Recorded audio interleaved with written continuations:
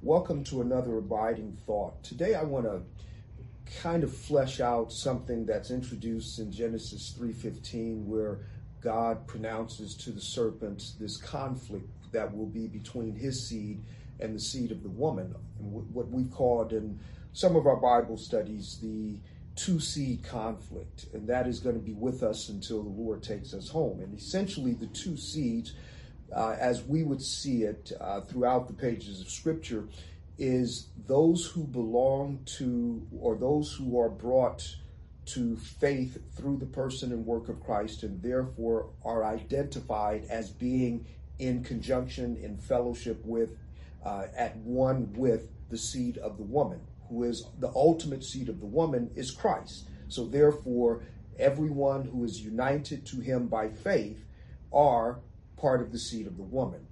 The seed of the serpent are all of those who remain in their unregenerate state. That is the conflict. It's not nation against nation, it's individuals. We see it as early as Genesis 4, where we have the birth of Cain and Abel.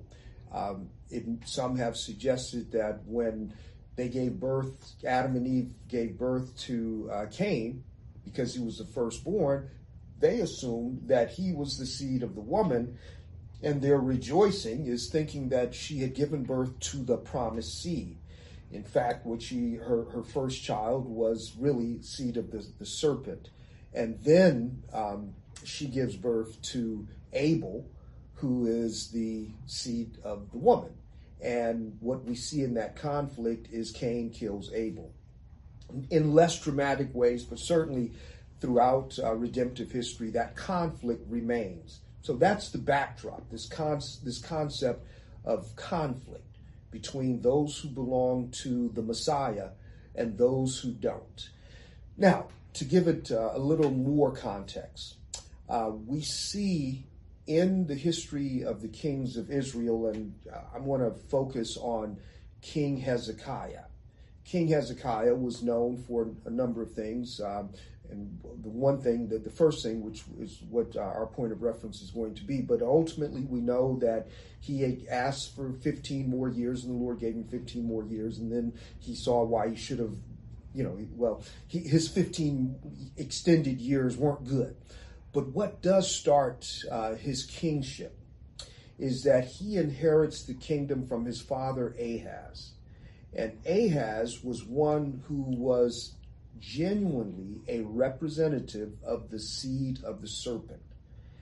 Even though the kingship of Israel was provided the backdrop and was supposed to reflect the coming seed of the woman, who is the ultimate king of God's people. And so therefore they were supposed to follow in a pattern that was established by the law of God, anticipating the coming of the great king. Kings were good or they were not, but the kingship itself was it set the pattern for the coming Messiah. Ahaz was a wicked king. Early on, he starts by making idols to Baal and so forth. And by the time he comes to the end of his life, he has pretty much terminated worship in the temple as it was supposed to be. And his son, Hezekiah, when he ascends to the throne, one of the first things that he does is restores worship in the temple.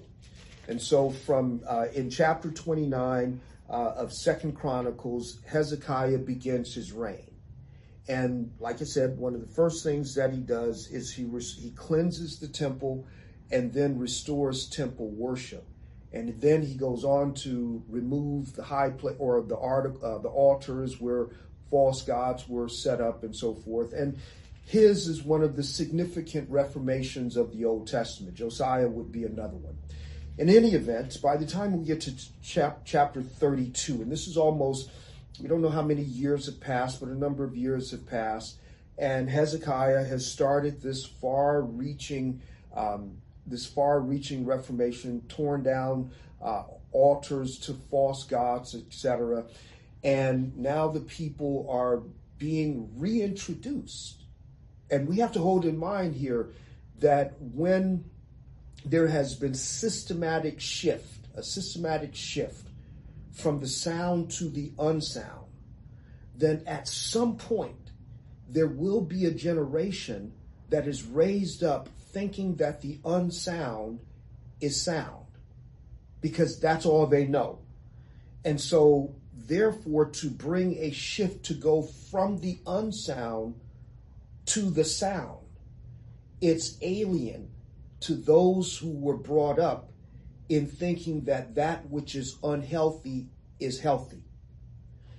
This really stands out, especially in religious circles, because that which we come to faith in, or that which shapes us in the early days of our faith, that establishes the boundaries for what we think is orthodox, what we think is healthy, what we think is sound. And I say this because what Hezekiah did, we can look at it on this end of redemptive history, and we mark it as being heroic. But those who experienced it, maybe there was some of the older guard who understood the law of God, and they understood the departures that had taken place under Ahaz, but for whatever reason, the unhealthy and the unsound had become the standard of the day. So from chapter 29 all the way through chapter 31, we see the work of the Reformation, or the reforming work of Hezekiah. By the time we get to chapter 32, the old system of corruption has already been removed, and a return to the law as established in the Mosaic Law and worship as according to the Mosaic Law had been reinstituted. And here comes the voice of dissent. And it's interesting how that always happens. So chapter 32 opens with, in verse 1, with in ordinary times, this would be a voice of clear and open dissent against the people of God, because the voice comes from Sennacherib.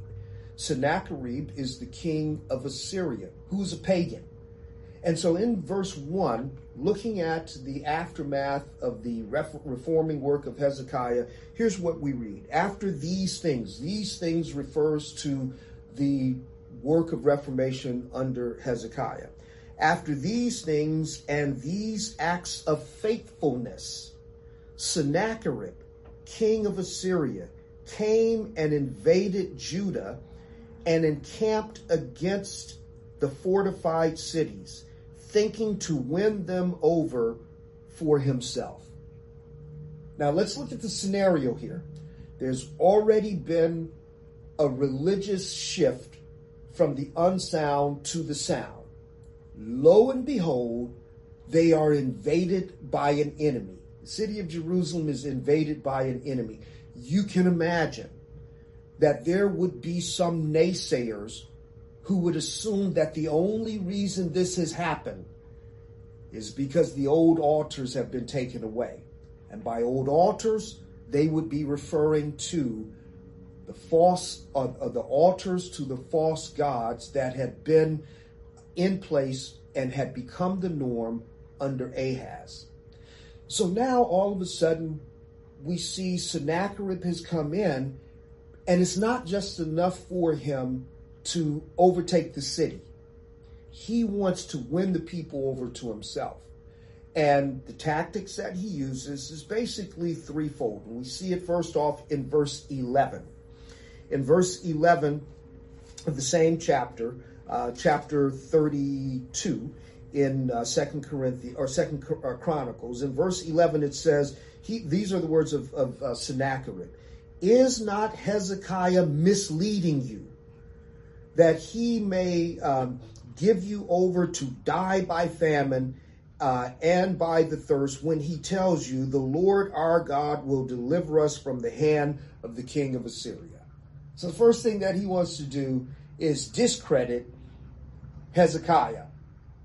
And you can imagine how, if people are not grounded in the truth of God's word, how they might try to make the connection, because before he started this religious reformation, things were going well.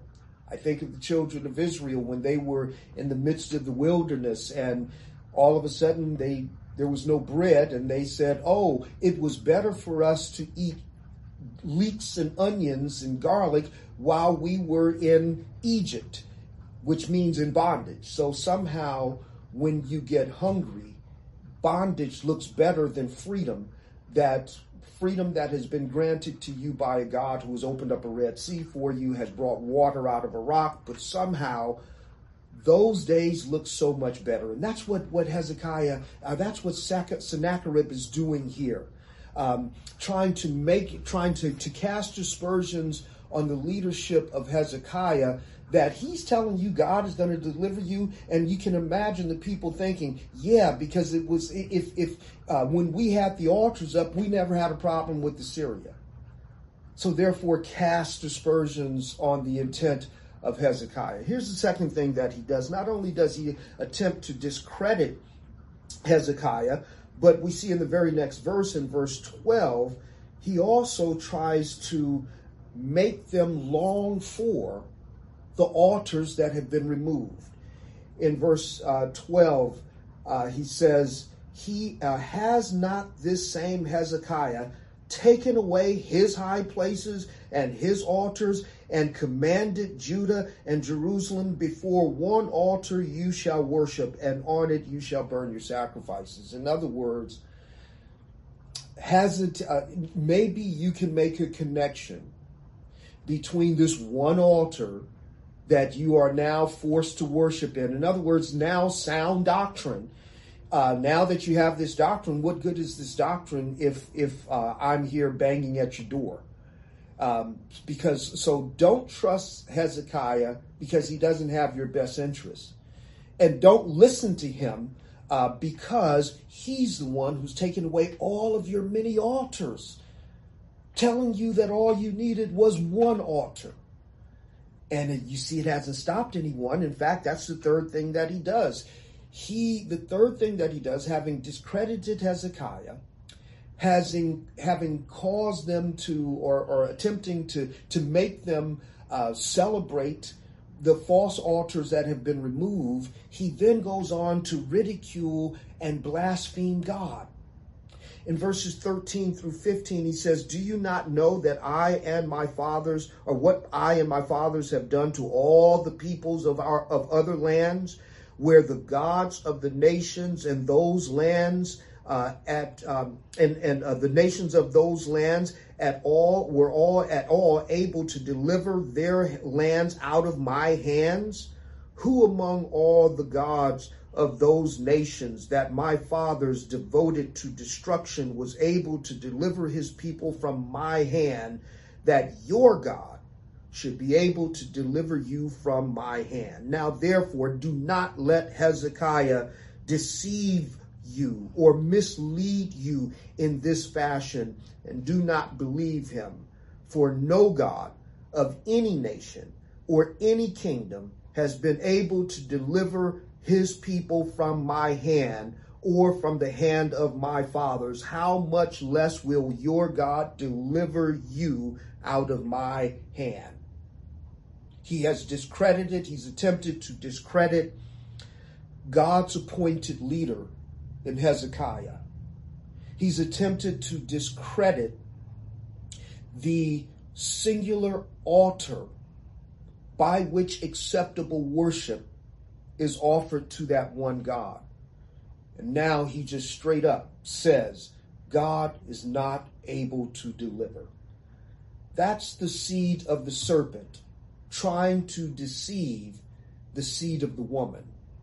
It follows a similar pattern that we see throughout redemptive history. We see it with in the first temptation. That's certainly many of the tactics, or some of the tactics used by Satan in trying to tempt, or in tempting Adam and Eve. When he tells Eve, has God really said? Attempting to somehow disparage the character of God and the word of God and the sufficiency of what God has given. Here's what I'm saying, brothers and sisters. Here's our abiding thought. There are many things that we inherit even in our religious settings, that are not, that obscure the truth of what God has given us in his word. Every church, every generation of the church has to guard against those oppositions, those things secondary. Sometimes it's not as blatant as in the case of Ahaz, just bringing false things into the worship of God. But I think that in a contemporary sense, there are any number of activities, any number of things that exalts itself against the worship of the true God, the true worship of the true God. And it's at any given point in our church history or in the history of the church in the West especially, that practices, secondary things obscure the primary message of the gospel, and we become so enamored by, we become so defined by these secondary things that to remove them is perceived as a threat to our spiritual well-being. And then the Lord raises up teachers, and he raises up, brings us movements where the false things are removed from us. And then we are faced with God and what he has revealed to us in his grace. And he calls us to worship him through these things and to understand him through these things rather than through the things that have obscured our understanding of his grace towards us. And we always miss those things. Isn't that the case? Aren't we like the children of Israel, missing those days, those activities, those things, thinking that's what gave us strength? And then there's always going to be someone coming along saying, you were better off when. But then notice God has the final word.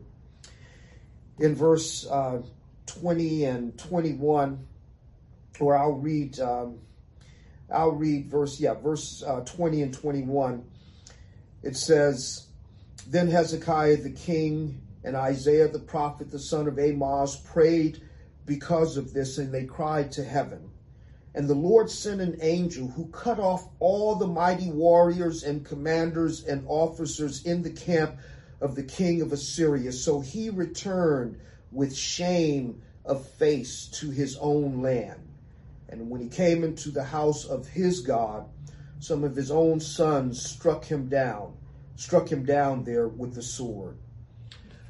The point here is what God has provided for the worshiping of his people to nurture them in their faith of him.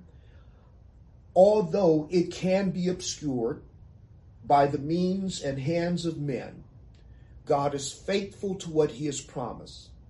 And sometimes he purges us because it was a painful process that Hezekiah went through in bringing about reformation. Oftentimes we think it's a matter of Hezekiah saying, hey, here's what the word of God says, or Josiah, here's what the word of God says, and so now let's put it back on track. But no, lives were lost. And people railed against it. In fact, Josiah put many of the false priests to death. So it comes at great cost. And it doesn't always feel right, and it doesn't always seem right. But God is faithful in bringing those along who bring us to really understand what he's revealed in the first place. And it's going to seem to go against the grain.